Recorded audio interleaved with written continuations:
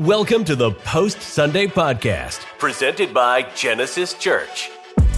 A place to go further, discover more, and to learn things you possibly never have. It's not just enough to know of God. We want you to know Him. Coming to you from sunny Orlando, Florida, it's time to rethink life the way God intended. This is the Genesis Post Sunday Podcast.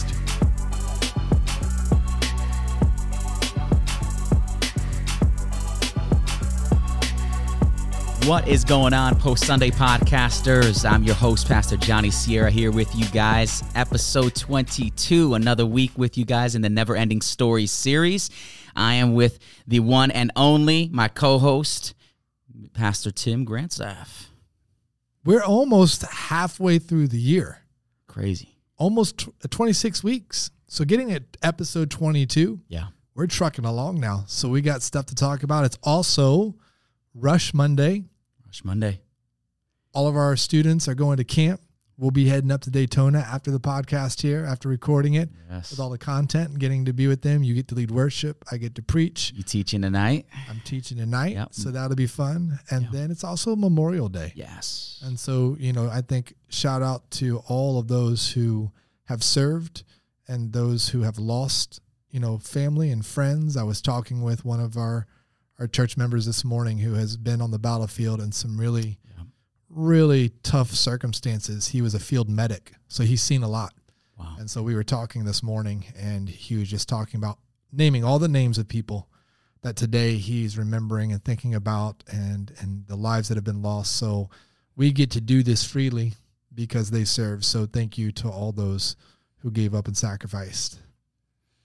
Yeah, no, it's, we mentioned it in service yesterday, but he sent us just a thread of different individuals, their families, those that have really paid the price, paid the highest price for our freedom. So we're thankful for that. Thank you.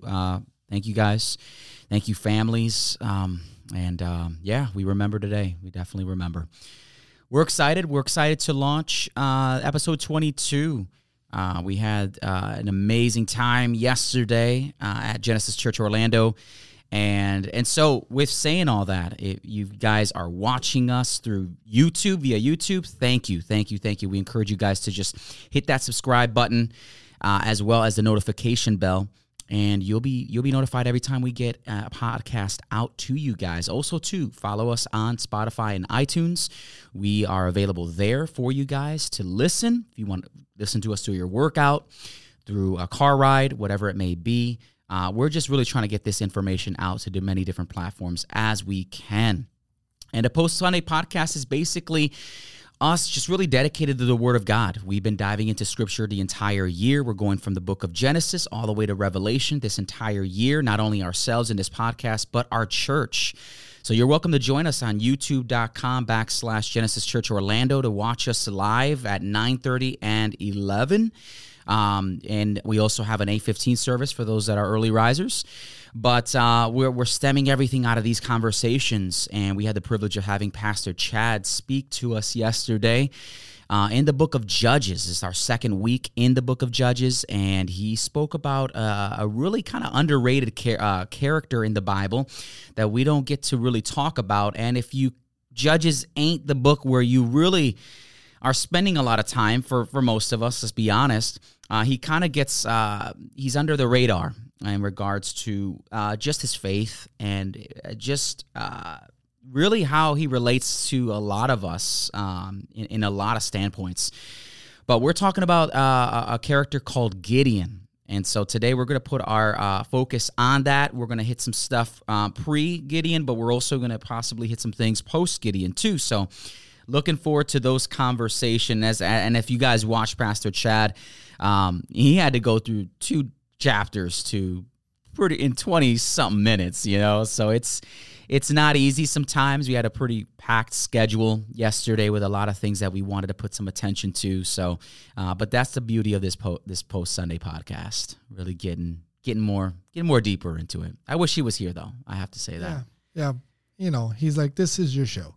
So you guys go ahead. But he, like you said, now we're kind of hop, skip, and jumping. Yeah. Because we're going through the scope of the Bible. Yeah. So we're not able to hit all the details. That's what this podcast is for. So whether people are watching, listening, whether you attend Genesis or not, if you want to just know about this character Gideon in the book of Judges, like this is where we get to unpack all of that stuff. And as you said, for those that do, if you know of Gideon, usually he's just associated to probably more of a prayer concept of a character because he lays out the fleece and then everybody wants to take that and use that like, hey, this is how you need to pray, lay out your fleece. And that's not bad, but there's so much more in the story that people miss because they've really only heard it or unpacked it through one lens. Yeah. And what we want to do is look through a few lenses and see multiple things happening so that we can understand the story deeper, but not just to understand it, as we always say, so that it transforms us. And as we're learning all this stuff,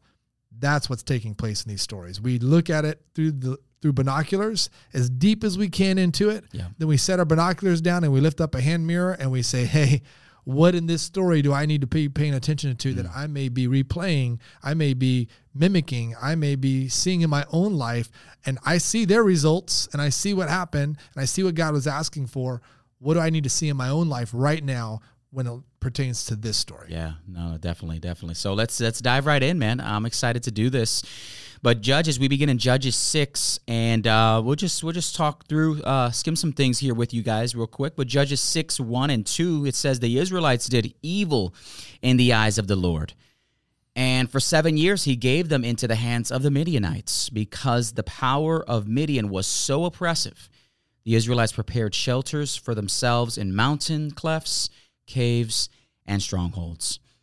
So we see here that there's oppression happening. Yep. And we kind of left last week with basically the Israelites kind of deciding for themselves where they're going to go. Yeah. And this is the consequence of their decision, right? There's 7 cycles in Judges. Yep. And it's the same 7 cycles. God gives them a leader. They follow them for a little bit. Then they want to do their own thing because they decide they want to be disobedient. God says, listen, I'm going to hand you over to those who want to plunder you and hold you captive. And that happens. Then they cry out because they end up in a place they don't want to be. And then God redeems them out of his grace and mercy, gives them a new leader. And so there's like this two-sided coin in that, right? Because there are some people who ignorantly will say, well, look, the people can do whatever they want to do, cry out, God listens to them, and he gives them a new leader. Or we can, in spiritual maturity, see that this is a terrible cycle. It is. That we want something, we get it, we don't want to pay attention to it, so we go our own way. Then we end up in a place we don't want to be. Then we cry out to God because we're at rock bottom, and we expect God to deliver us. And that is what is happening in Judges. And there are 7 different judges. I believe Gideon's the 5th one. And as it starts out, here's oppression, here's plunder, here's all these things, because for 7 years, God said, I'm going to take my hand off of you. Wow. And that is a reality people have to hear, because what we're really talking about, we were just mentioning this before we came on air, was right now we are looking at the disobedience of Israel. And it is a common thread throughout the Old Testament, because God asks for obedience. Just like today, we want to disobey the word of God and do what we want instead of obey. Then people come to us and they have these moments where they say, I'm hearing these stories and I cannot believe God would do those types of things. And what we want to do is we want to flip the script on God. I can't believe God would do these types of things to people. Instead of keeping reality in check, I can't believe these people, after all God is doing, keep disobeying him. Wow. Right? We have to see this through the right lens. See it that way, yeah. Stop flipping it at God, pointing our finger at God, because 7 cycles shows God's grace and mercy 7 different times of trying to give them a leader, to get them back on track. They keep putting themselves in the place. We said it last week. You get what you ask for. That's what's the beginning of the story is showing us. That you decided to get yourself out of the protection of God. And so, when I think of that, I think about a child. I think about the the prodigal son. Yeah. And the moment that he said, listen, Dad, I want to go off on my own. You left the comfort and the shelter, the protection of your father. You're on your own. Look what that provided you, right? He can't be in that predicament and point the finger at his dad and say, you did this to me, right? But the Israelites seem to, and I think everyone, I mean, even us now, we seem to do that. Like you said, point the finger right back at God. Why? Since you're the Alpha and Omega, the beginning and the end, you control all things. You're supposed to be able to protect me, get me out of these things, prevent these things, but yet I still find myself doing it and not realizing that you're the one self-inflicting those things upon yourself. We love to blame people. Oh, man. So we're always looking and for never a reason take responsibility. to blame someone else. Yeah. Blame ultimately God. And God, once again, through Scripture, keeps showing his sovereignty. He keeps showing his compassion. He keeps showing his grace. And the people keep stepping away from that on their own. And God he even forewarned them. If you do these things, they will lure you away. If you do these things, they will seduce you. If you do these things, they will pull you to worship and bow down to their gods. Yeah. And so you get to this passage, and now they're hiding in caves. Their people are being killed. You would think that they know, but it tells us in verse 6 that they cry out. So once again, it's like the Exodus story, right? We want to cry out when we're in oppression and we're in captivity or at rock bottom. And sometimes it takes people getting to rock bottom, but that's often the only time some people cry out, which is when they get to rock bottom. Yeah. Instead of along the way, obediently following God, we want to disobediently go our own way. Then we get at rock bottom and we want to cry out and go, God, come help me and get me out of this mess I got myself in. Yeah, that's crazy. Judges 6, chapter 6, verse 6, Midian was so Midian so impoverished the Israelites that they cried out to the Lord for help. Verse 7, when the Israelites cried out to the Lord because of Midian, he sent a prophet who said, this is what the Lord, the God of Israel says, I brought you out of Egypt, out of the land of slavery. Verse 9, I rescued you from the hand of the Egyptians, and I delivered you from the hand of all the oppressors. I drove them out before you and gave you their land. Verse 10, I said to you, I am the Lord your God. Do not worship the gods of the Amorites in whose land you live. But we highlight this portion here. It says, but you have not listened to me. Here is God basically reminding the Israelites what he's done for them. God will lead you always, I feel, to a place of remembrance. Anytime you get to a position in your life that there's a turnaround, there's a fork on the road, God always seems to find a place, opportunity there to really allow you to remember everything is done, because I think we get clouded with so much of what currently is happening. We forget what God has been doing on the back end, how he's been working everything for the good. And it clouds our judgment. And the enemy, I think has a hand in that as well. And here are the Israelites back in oppression, very similar to the time of Egypt. And very similarly ask, where is God again? But here is God telling them, do you remember what I did for you? And so I thought that was powerful for him to remind them of that, because I think out of that really stems out this transformation. You know, we talk about markers to remind ourselves. Joshua takes the nation of Israel over the Jordan River, set these stones up as markers, a memorial to remember me. You know, I had a great pastor, mentor, boss in my life growing up that taught me to journal the things God did. That way, when you get through to a rough season, you get to a new wilderness or a low moment, you go back and you read the things that God did to remind you of how good he is. Just this morning, I was texting our family pastor, our student director, because it's camp this week. Said, inevitably, you're taking more kids than you ever have. It's a week of camp. You know, things are going to happen. But pray that God gives you eyes to see things and ears to hear things that you would miss in the hustle and bustle of camp for a week, and then write them down so that you can celebrate them later. Because, you know, with this many kids, stuff's going to happen. It's camp. It's kids. Like this is just what takes place no matter what. So you have to capture those moments so that you can go back and remember them. And as you said, God keeps asking them to remember what? the Exodus story. This is why we've said the Exodus story is a thread through God's story. It is a remembrance for Israel, but it is a remembrance for us spiritually. And he's saying, don't you remember what I did then? Now you're in a cycle. If he's the fifth judge for the fifth time, we keep ending up here. And here's the reason why, as you said, because you have not listened, or my ESV says obeyed my voice. Yeah. This is the bottom line. The reason you're here is your lack of obedience to me. Yeah. You got yourself here. Yeah. And so their sin was their own doing, and very similar to a lot of our situations. We get ourselves in ruts and we want to put the blame game. I love the analogy that he brought of his son. And it's very similar. His son and my daughter go to the same school, same class. So inevitably they kind of share things about each other that maybe, they don't realize they are, he said this or she said that. And we kind of work with each other and get intel, from one another on their behavior and stuff. But it's true. A lot of the blame game. Even my youngest daughter, she'll blame, and she's got two to blame before we get to her. So it's like Micah did this or Aria did that, and she's such a, oh my God, actress, and you melt and so she has this way of just enticing you and just sucking you into convincing you that, Don't say you plural.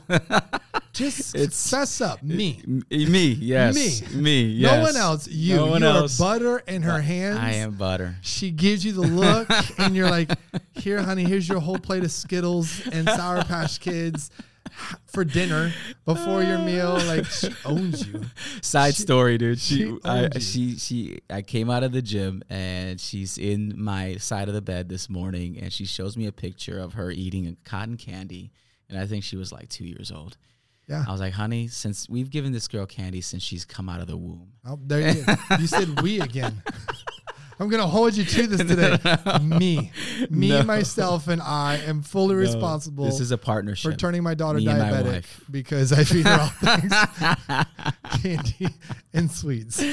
So I guess I am the root of a lot of her sugar rush, which causes a trickle effect on a lot of different things. But back to the story here. But the Israelites just forgot who they were, where they came from, and their purpose. And a lot of us are just in that predicament as well. I love what Chad said. Sometimes when we are going through hard times, it's because we are living according to our own terms rather than God's plans for us.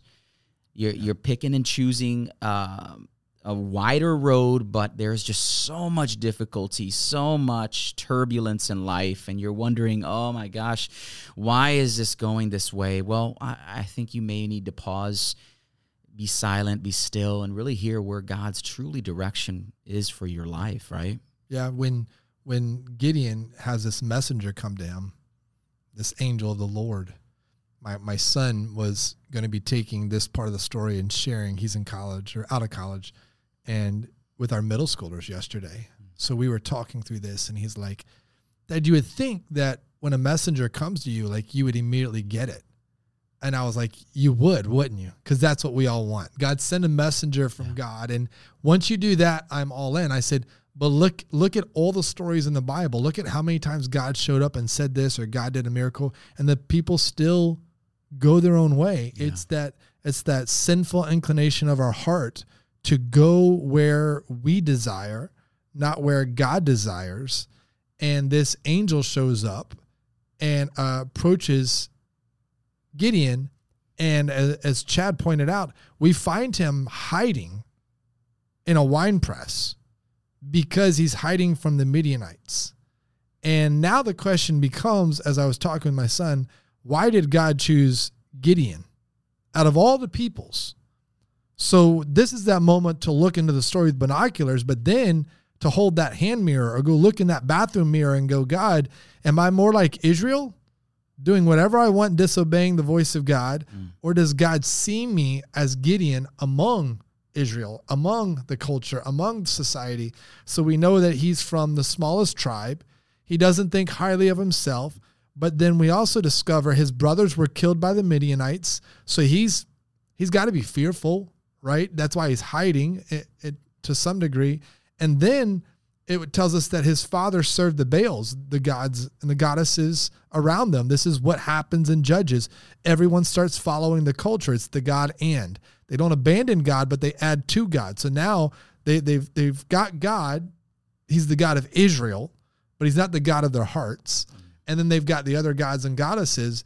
And somehow Gideon stands uncorrupted by this.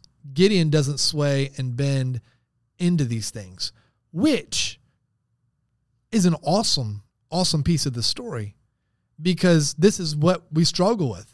Finding people that are willing to stand uncorrupted, not perfect. Let's use the right word, right? No one's perfect. It doesn't mean Gideon didn't do wrong things. As a matter of fact, you find out within the story later, even as a judge, he's got anger issues, and that cloud his judgment. So no one's perfect. We're not looking at Gideon going, oh, if I was just perfect like him, boom. We're looking at him going, think about this, even when his family is all worshiping false gods and goddesses, he's not. So how many people today listening or watching, their family doesn't believe in God? Maybe leans into a different religion.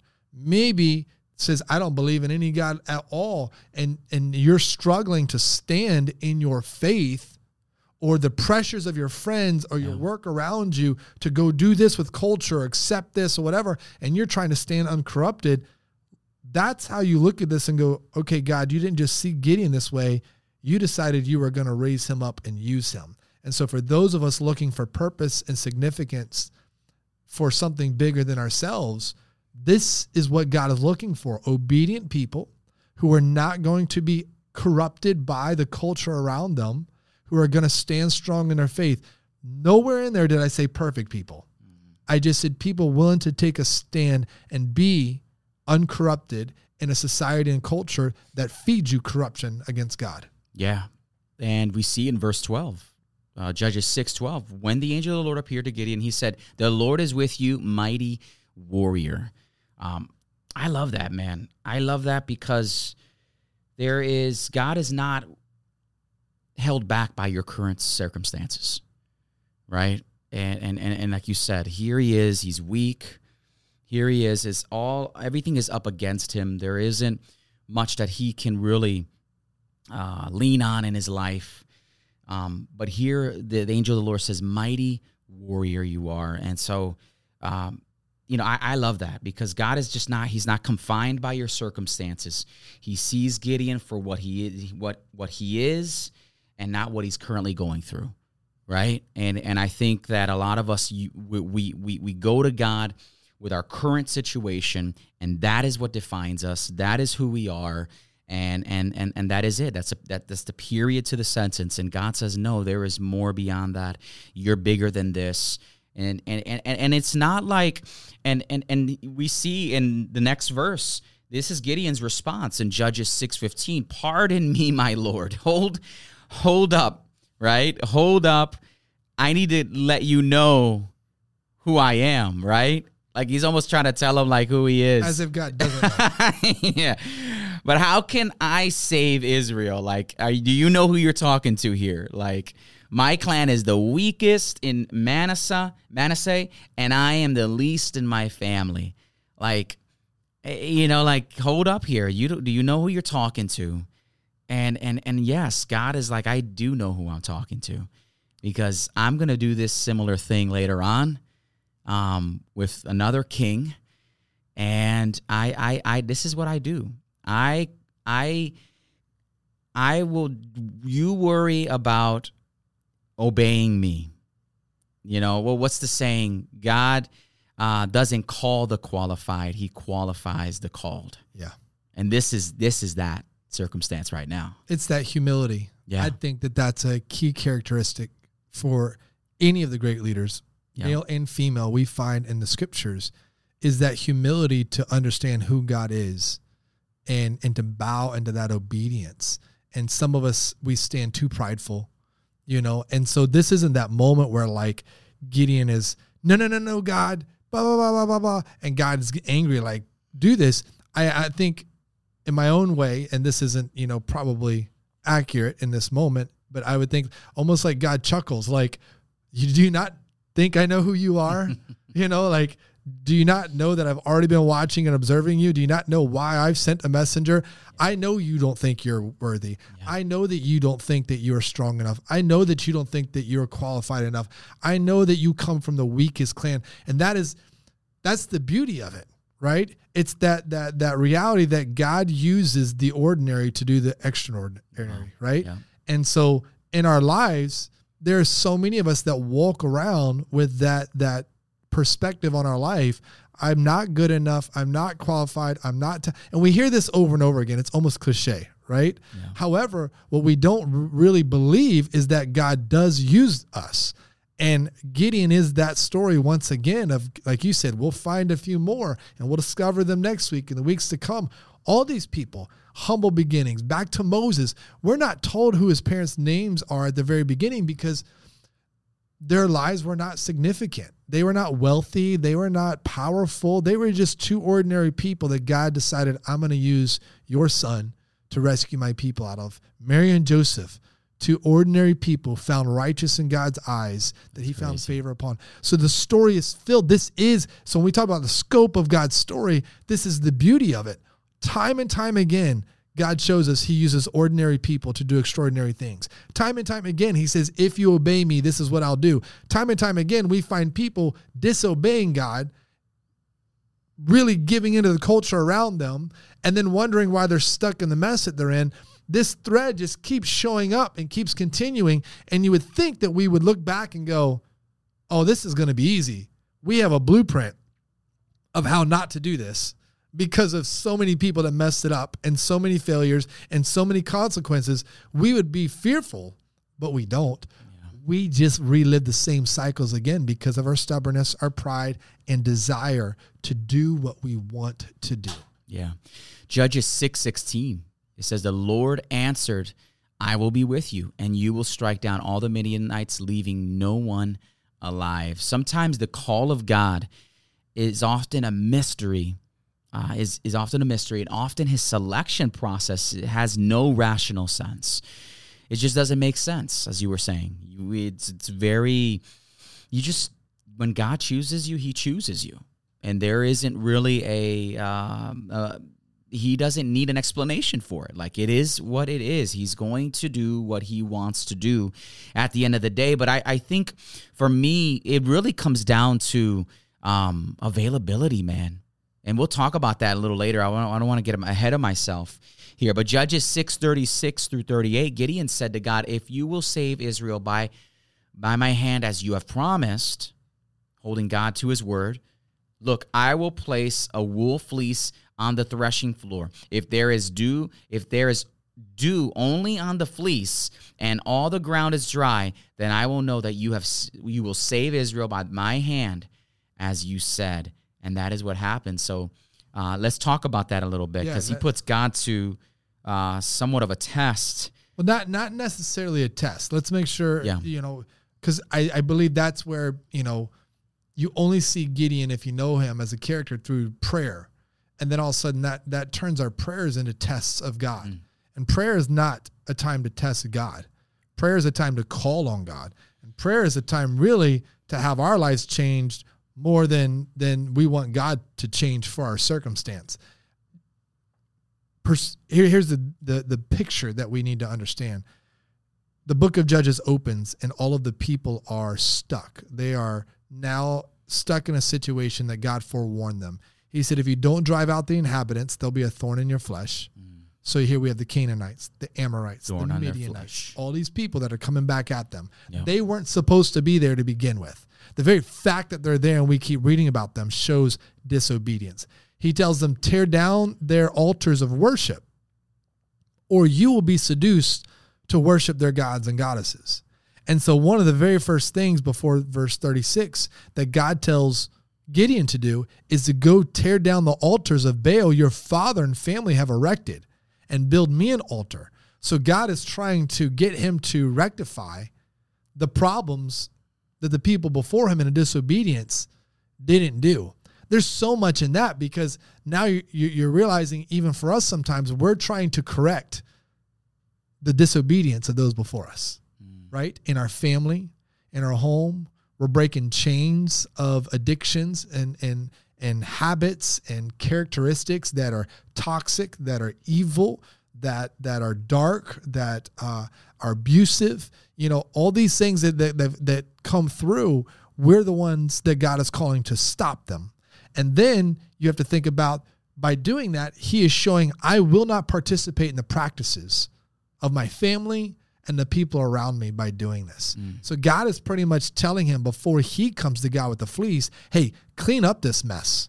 Clean up the altars, clean up what's been left behind, all these types of things. I've seen you standing uncorrupted. Now I'm asking you to do some bold and courageous things in obedience to me. He could have easily turned around and said, listen, God, my dad built that altar, and I don't worship at it, but like, that's his thing, and let him do what he's going to do. I'm going to do me, right? Because that's how we approach our faith. Yeah. You do me, or you do you, I'll do me, and let's just do life that way, right? And so God's saying, no, I don't want that altar. I don't want it in your house. I don't want it to exist. I want it down. And so he has to go tear that down. And just like in Judges 2, here, people are inevitably going to get mad about that. Don't take away what I like. Don't take away what I want to practice. Don't take away the things that I want to do, whether they please the heart of God or not. Let me be me. Let me do me. Let me experience and be a part of whatever I want. We're back to don't judge me, right? Yeah. Which really means don't talk about sin. That phrase does not mean don't correct me, don't hold me accountable. That's not what we're saying when we say that phrase. When we say don't judge me, we're really looking at someone saying, don't talk about my sin. You don't have the right. You don't need to. I don't want you to talk about sin in my life. And yet Gideon's being raised up to be a judge. Therefore, you can't have an altar, even though your dad built it, in your own house. Now we get to the fleece. Yeah. And the fleece is I think a moment for us to step back and realize this is more like Gideon asking God, I'm asking for confirmation. I'm not testing you. If you don't do this, then I'm not going to be the person you're calling me to be, right? He's already seen the angel of the Lord face to face, thinks he's going to die. God says, no, I'm with you. You're not going to die. Behold, I've seen him, all this type of stuff. This is that confirmation. Remember back in Numbers, just a few weeks back in the podcast, the nation of Israel doesn't want to go into the promised land because they are believing the 10 spies, the lies of the 10 spies. Caleb and Joshua come back and they give the right report. The 10 spies give the evil report. And then God says, well, because of this, you're not going in, you're blah, blah, blah, blah. You're not. And then they turn around and they go, oh no, now we know our consequence. We're going to rush into battle. And they're told, don't go into battle. God is not with you. That's your consequence. God's not with you because of your disobedience. And they go into battle and they lose. This is more of Gideon, once again, correcting the mistakes of those before him. God, I know the mission.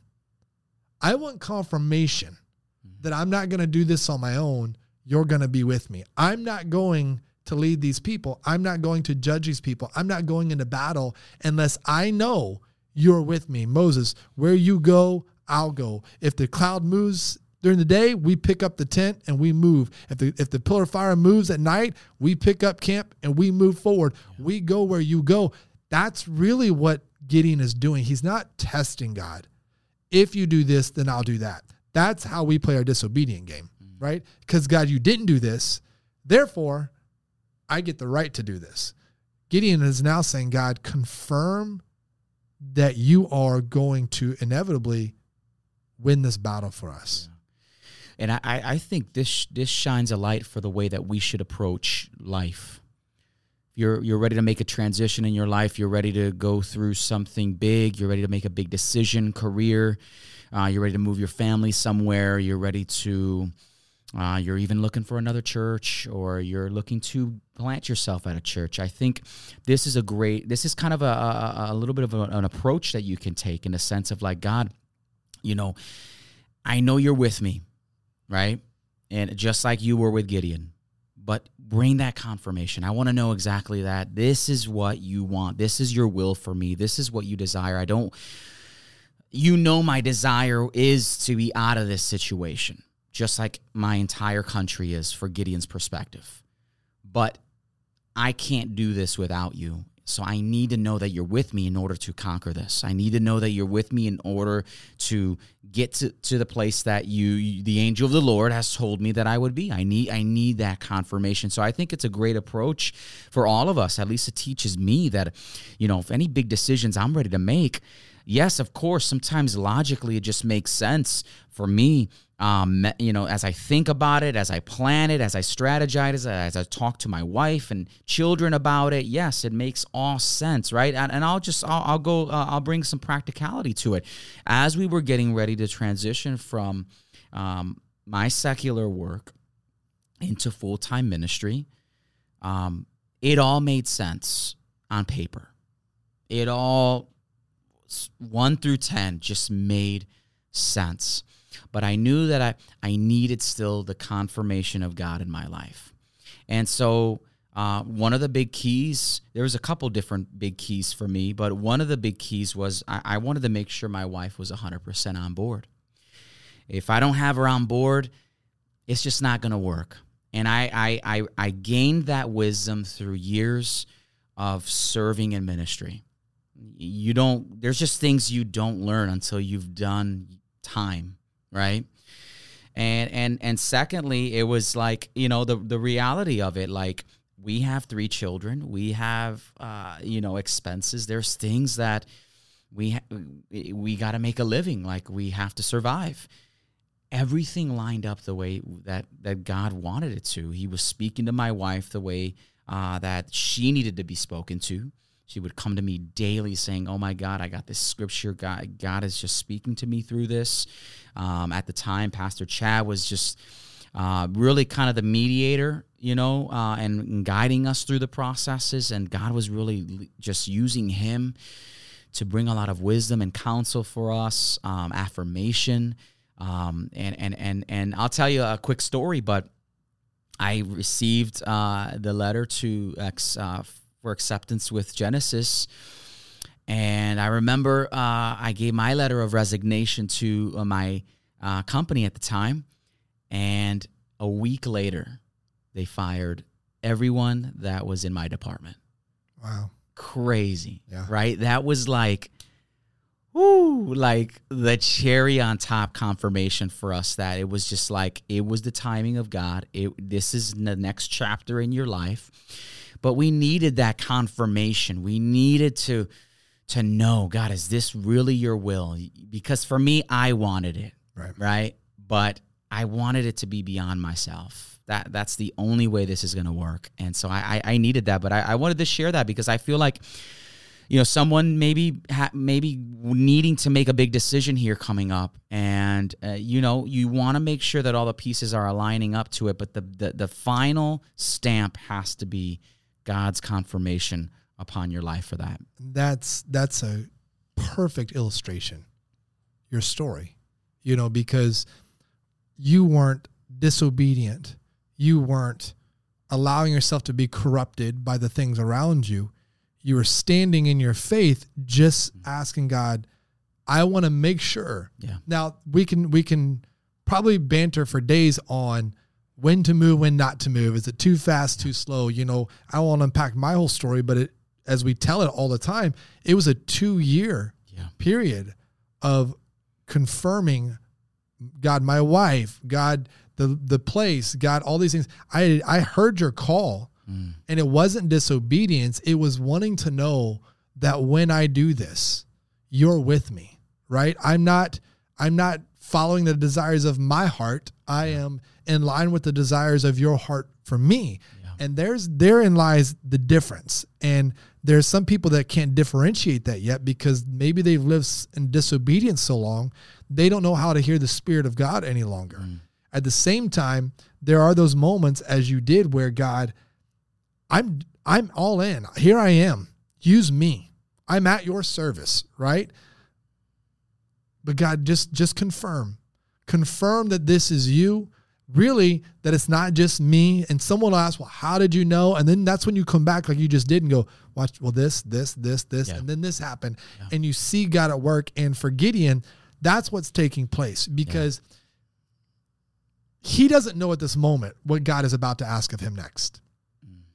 We do. We read through the story. You can read through these 2 chapters probably in I don't know, depending on how fast you read, 8 minutes, 9 minutes, something like that. Trying to just take it in fast. He has no idea what God's about to ask of him when it comes to the nation of Israel and how he's going to fight this battle. And just before that, going back for just a moment, when he tears down the altar of Baal and Ashtoreth, which once again we go back to is the goddess of sexuality, the city, the nation of Israel, they come at him. They're upset. Who did this? We're going to kill this person. They're mad, which is amazing to me, right? They know what God has asked of them. They're irate that this has been taken from them. Think, we don't need to unpack Target and LA Dodgers and all that this week, but think of all of the craziness happening around us and all the headlines right now, Bud Light, the whole 9 yards, and how many people get mad that that's being taken from them that are self-proclaiming Christians. I'm not talking about the world that doesn't know God. Here is the Israelites getting mad that the altar of Baal has been torn down. Who did this? We're going to kill him. And he turns to them and it's like, how dare you? You want to contend for you're Baal? so deep in sin. Right. You want to contend for Baal, the false god? Go ahead. Stand before God and watch. The one who does, he will die. God's gonna take his life. Want to play this game with God? Let's see whose God really is, Lord of Lords and King of Kings, creator of all things, right? And so he puts it back at them.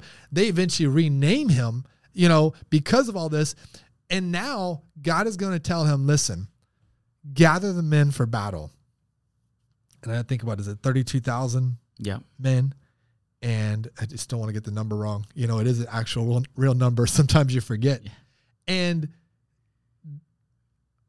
you have to know that the same men that were saying, who took down this altar, let's kill him, are now the men that are supposed to go to battle with him. Do you think he has faith and trust in his army? Yeah. They wanted to kill him before the battle. How many kings do we find out get killed because of battles? And yet God is not just going to say, grab the men and go to war. Hey, you have too many. And as Chad said yesterday, excuse me? Wait a second, God. Do you know how many Midianites are out there? Do you know how many Amorites are out there? Do you know how many Canaanites are out there? Yeah. We're outnumbered most of the time. And you're telling me 32,000 is too many. So this is God coming back into the story going, do you trust yourself or do you trust me? Right? I've confirmed I'm going to be with you. You asked me to confirm it. When you took that fleece and you said, God, I want the fleece to be wet and the ground dry around it. And then, God, I want the ground around it to be wet and the fleece to be dry. Twice. And God confirmed both times, I'm going to be with you. I got this. And God has done this over and over again. Nation of Israel standing at the Red Sea, be still. I will fight this battle for you. The battle at Jericho, don't lift a sword. March around the city. I'll bring the walls down. However, you want to fight battles on your own, Numbers 14, without me, then you go fight them and you're probably going to lose. And so now Gideon has to be thinking, I don't know if I trust all these men anyways. They want to kill me. Now you're telling me I don't need this many. And so God says, let's dwindle this down, and then I think it's down to like 10,000. 10,000. That's too many. And so he tells them, take them down to the river. And, the ones that take the water in their hands and lap it like dogs, and the ones that bend down. And so really the cool part is that there's this same word we were finding through scripture. He's really telling him to set them apart. You're going to divide these two, right? Because that's ultimately what God is asking us to do, to be set apart. Set apart from the culture, set apart from the people around us. It's the sheep and the goats, right? Ultimately, that's what he's going to do at the very end, separate the sheep from the goats. And you have this picture. I don't mean to interrupt you. Yeah, I was bringing this story up to my kids because I wanted them to understand it leading up to this week, because our children's ministry is going through the same stories as we are. We're literally, everyone's going through the Bible together here at Genesis Church. So I wanted them to understand that, but they asked me a question. It's like, why did God choose the ones that were basically making a cup out of their hands for water, as opposed to the ones really dunking their head in there and just drinking?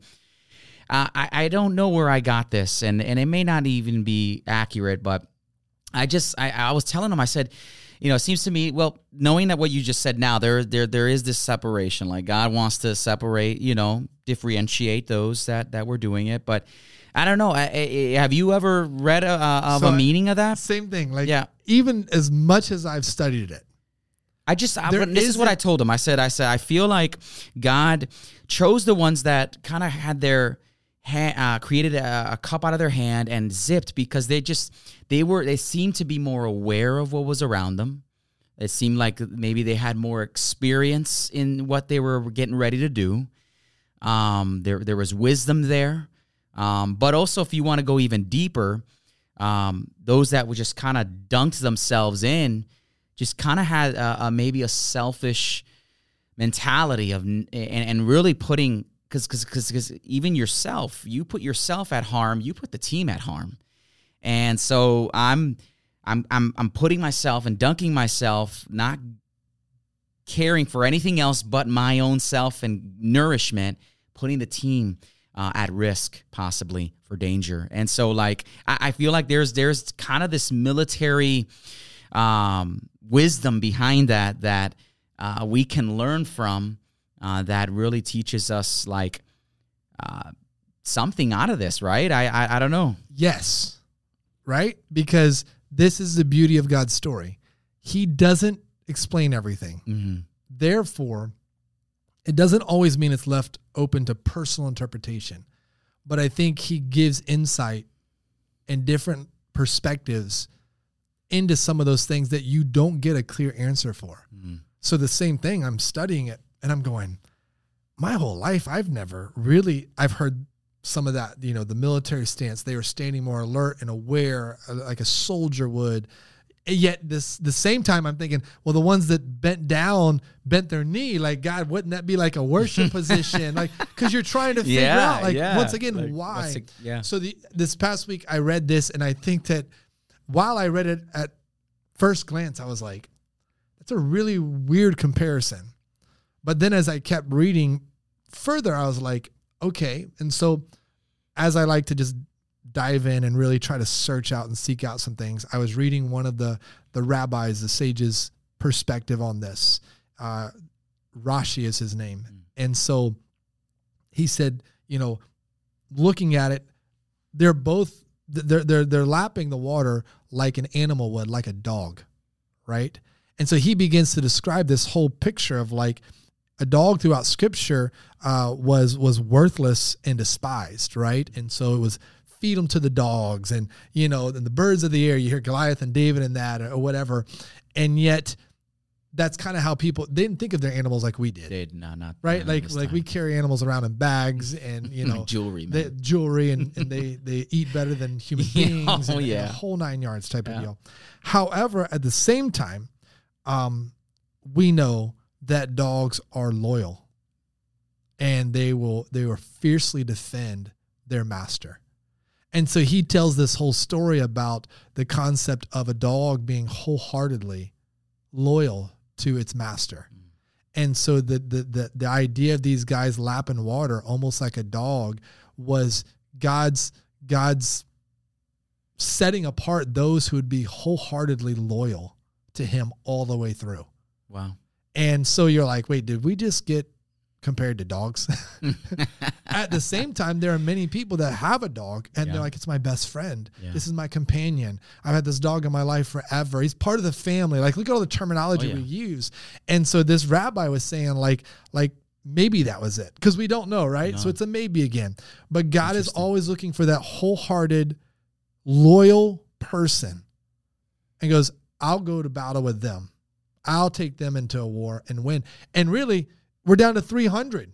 So we're going from 32,000 to 300, and God is saying we're still going to win this. If you're Gideon, you're probably like, God, I know you confirmed this. God, I know I spoke with a messenger of God. I have everything anyone's ever asked for to let me know you got this. But God, 32,000 down to 300. How's this going to work? Right? We should have shown him the movie 300. I think he would have. I don't think he would have been like, all right, we got this. Sparta! We got this. Yeah. All right, cool. I don't think they look like that, all ripped six packs, all that type of stuff. I think about that though, but that's a great picture. Yeah. But I think it's the opposite. And what Chad said yesterday was so great in this moment. He said that pretty much, and I think that you have in your notes, so correct me if I'm wrong. He pretty much said, it's okay to, what's the word he looked, not doubt, but struggle with your calling from God. It's okay. There's not a leader that didn't struggle. I struggle all the time. Yeah. I lay in bed with sleepless nights over our church, over our staff, over people, over situations, over their children. This week, I'm thinking of kids going to camp. I'm not the student pastor anymore, but I know their family. I know their situation. I know that this for them may be the greatest week of their whole summer because everything else around them is so bad right now. And so I struggle. God, am I built for this? God, am I strong enough for this? God, am I smart enough for this? This podcast, God, do we have the wisdom to be speaking into your word that people are going to watch and listen and we're going to guide them spiritually? Like, I struggle with the calling of God. It doesn't mean I doubt the calling of God, and it doesn't mean that I just turn around and disobey the calling of God, right? I stay in the calling as God keeps confirming, and I trust that ultimately what he has promised, he is going to do because he is a faithful God. Yeah, and it's often, as he went on to go with that, he said, often our procrastination is what stops us from initiation. And so it's I think the ultimate killer here is not doing anything at all, right? Because even in your struggle in God's call, you're still seeking God. You're still seeking confirmation. You're still relying on him. Like, there's elements that you're still applying in your life that keeps you intact with him. And so, but when you just stop and you procrastinate, you hold back, you what's the saying, like someone that chooses not inaction is still disobedience. What's the saying? Do you know what I'm trying to say? When someone, when someone is just there's no response, just something that should have response, that's still a disobedience act. And so I think many of us fall into that, where it's like we're procrastinating on what God is really trying to have us initiate and go forward with, whether it's in prayer, whether it's just getting into scripture, whether it's being the light of Jesus to someone in your workplace. It starts with those simple things and really builds itself up. But a little faith, man, goes a long way. Yeah. I love that Chad said that. Yeah, little faith goes a long way. And what you just said, the simple things. And that is, the conversation I was having with my son last week about learning the voice of the Holy Spirit is in the simple things. Everybody wants the Holy Spirit of God to come tell them, here's your full purpose in life. Start with the simple things. I told him, I said, when I'm at a stoplight and I look over and I see someone broken down, when the Holy Spirit speaks to me, go help them. Yes, I can wrestle in my head. Is that me just wanting to be the good Samaritan? Or is that the Holy Spirit telling me? What's the worst thing that happens? I helped the person and it wasn't the Holy Spirit of God telling me? Exactly. But if it was, then I'm now more in tune. If I see this homeless person and God says, hey, turn around, go through the drive-thru and buy them a meal and take it to them. Is that me or is that the Spirit? Well, worst thing that can happen, I gave someone a meal today that what, I wasn't supposed to? Yeah. Like, is that how you're going to look at it? That's true. Or I learned to listen. So you do those in the simple things. Yeah. God is telling, if you are walking with God, he daily gives you missions. Yeah. Let's clarify that. It's not just what is your ultimate mission, but he gives you missions along the way. And so for some, it may be God is telling you to go on a missions trip, save your money and go.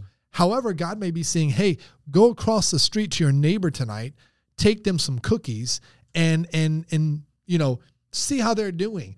I don't know what it is, but you have to learn to do it. The friend of ours who is sending us the names of all the soldiers that he has served in battle with, and he is a high-ranking official, right? And so there are guys who've just served on the battlefield. This is a medic that has seen everything we wouldn't want to see. Yeah. I wake up this morning, and because of what he's saying, the Holy Spirit is going, call him this morning. Today is not Memorial Day as you and I know it. Exactly. Right? The American holiday. Today is a day of remembrance of the people he served alongside of. That he's going to have a rough day. Well, I can go, is that just me feeling like I need to reach out, or is that God, right? So pick up the phone, and I call him this morning, and we spend about 20 minutes on the phone talking. Learn to do the simple missions so that you can really hear the ultimate mission God has for you. Yeah, that's fantastic. That is so good.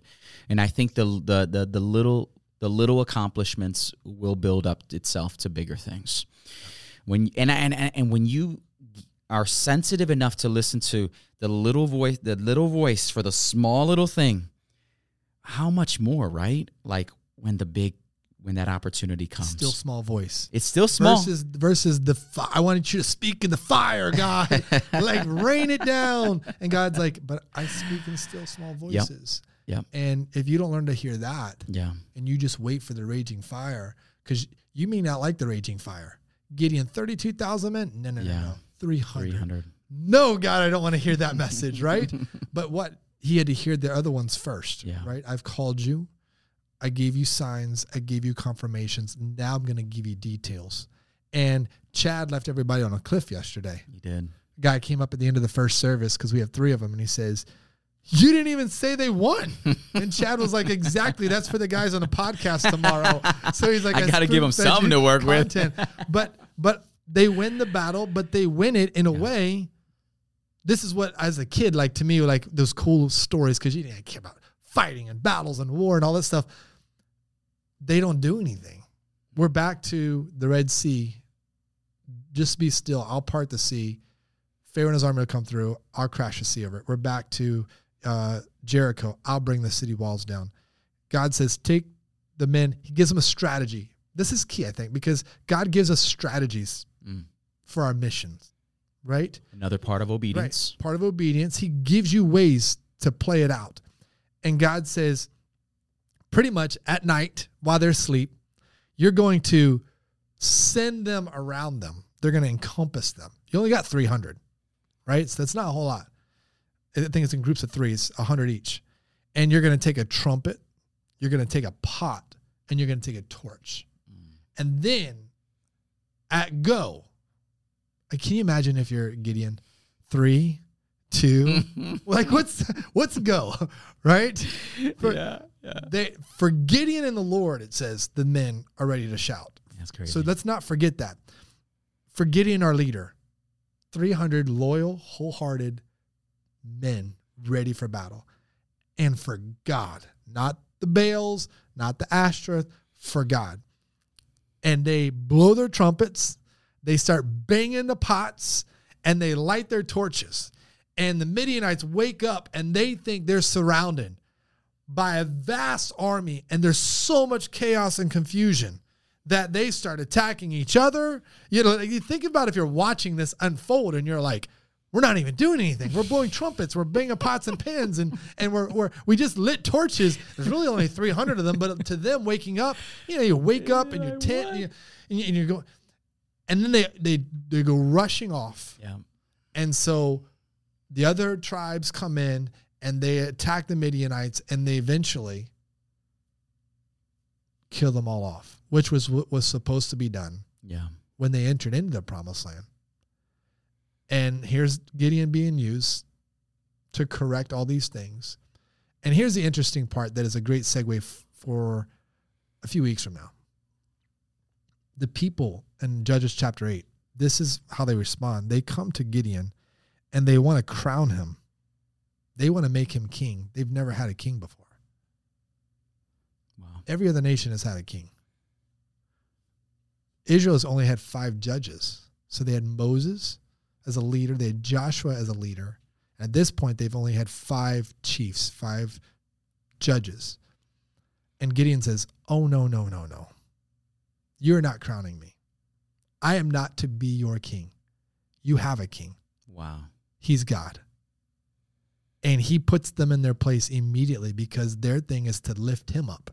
And he, this guy from the smallest tribe, doesn't feel like he has all the qualifications, could have been like, yeah, I earned this. I took 300 men into battle and we defeated the Midianites and ran them out. Instead goes, no, I'm not your king. Only God is your king. Yeah, that's good stuff. Chad didn't give us that in the end. And that's why you got to be in the Post-Sunday podcast. He didn't read chapter 8. No, that's why you got to tune in to Post-Sunday podcast, man. It's just so good. And hey, listen, God doesn't need whatever we think we need to have. Yeah. God didn't need a big army with Gideon. He just needed willingness and obedience. And we talked about that a few weeks ago. Yeah. It's willingness and obedience. All the way through. Yeah. Who's available and are they obedient enough to And then we think we need, well, now we need the judge to become our king. No, God's your king. We think we need this leader in power. We need this politician sitting in this seat. We need the control of this house or whatever. Hey, who's your king? Yeah. Where's your faith lie? Yeah. And so, we end with this basically, we believe that God is speaking to someone and some people out there to really step up and be the kind of Christians that you were born to be. And so we're encouraging you today through this, take the step that Gideon took of being willing and obedient to what God wants to do. Don't look at your limitations. Don't look at your history. Don't look at what you've been through. Don't look at any of that because God doesn't need all that to do big things in your life. So fantastic time, man. This was great.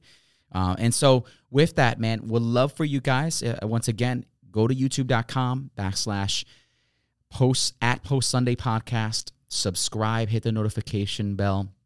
We'll keep you in tune with everything that we have, in contact with everything that we are putting together here in video, but we also have this in audio for you guys to follow on Spotify and iTunes at Post Sunday Podcast. We're in Instagram and we're on TikTok, postsunday.podcast on TikTok. And Twitter. Oh, yes. And Twitter now. Let's go. We're everywhere. Post Sunday Podcast at Twitter. We're everywhere. We're everywhere, with no guys. merch yet. No, with no merch just yet. I think we got DM'd about if we did have any merch. So the demand is there, it's picking up. And so, but when we do, man, I'll tell you, it's going to be some fresh gear. And we'll be having it on every week. So I'm excited about that. But anyways. Chad will model for us. Yeah. Oh, man, we love Pastor Chad. So thankful for his wisdom and just what he brought to us this past weekend. Just fantastic. So keep us in prayer. Like Pastor Tim mentioned, we'll be at Rush Camp this entire week.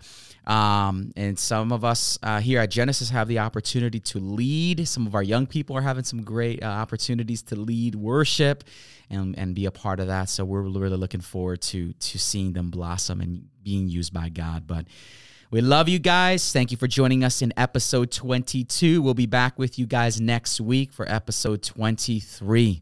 Love you. Grace and peace. Thanks for listening to the Post Sunday Podcast, presented by Genesis Church. A place to go further, discover more, and to learn things you possibly never have. Be sure to follow us on Instagram, Facebook, and YouTube at Genesis Church Orlando and at Post Sunday Podcast. Till next time, grace and peace to all of you.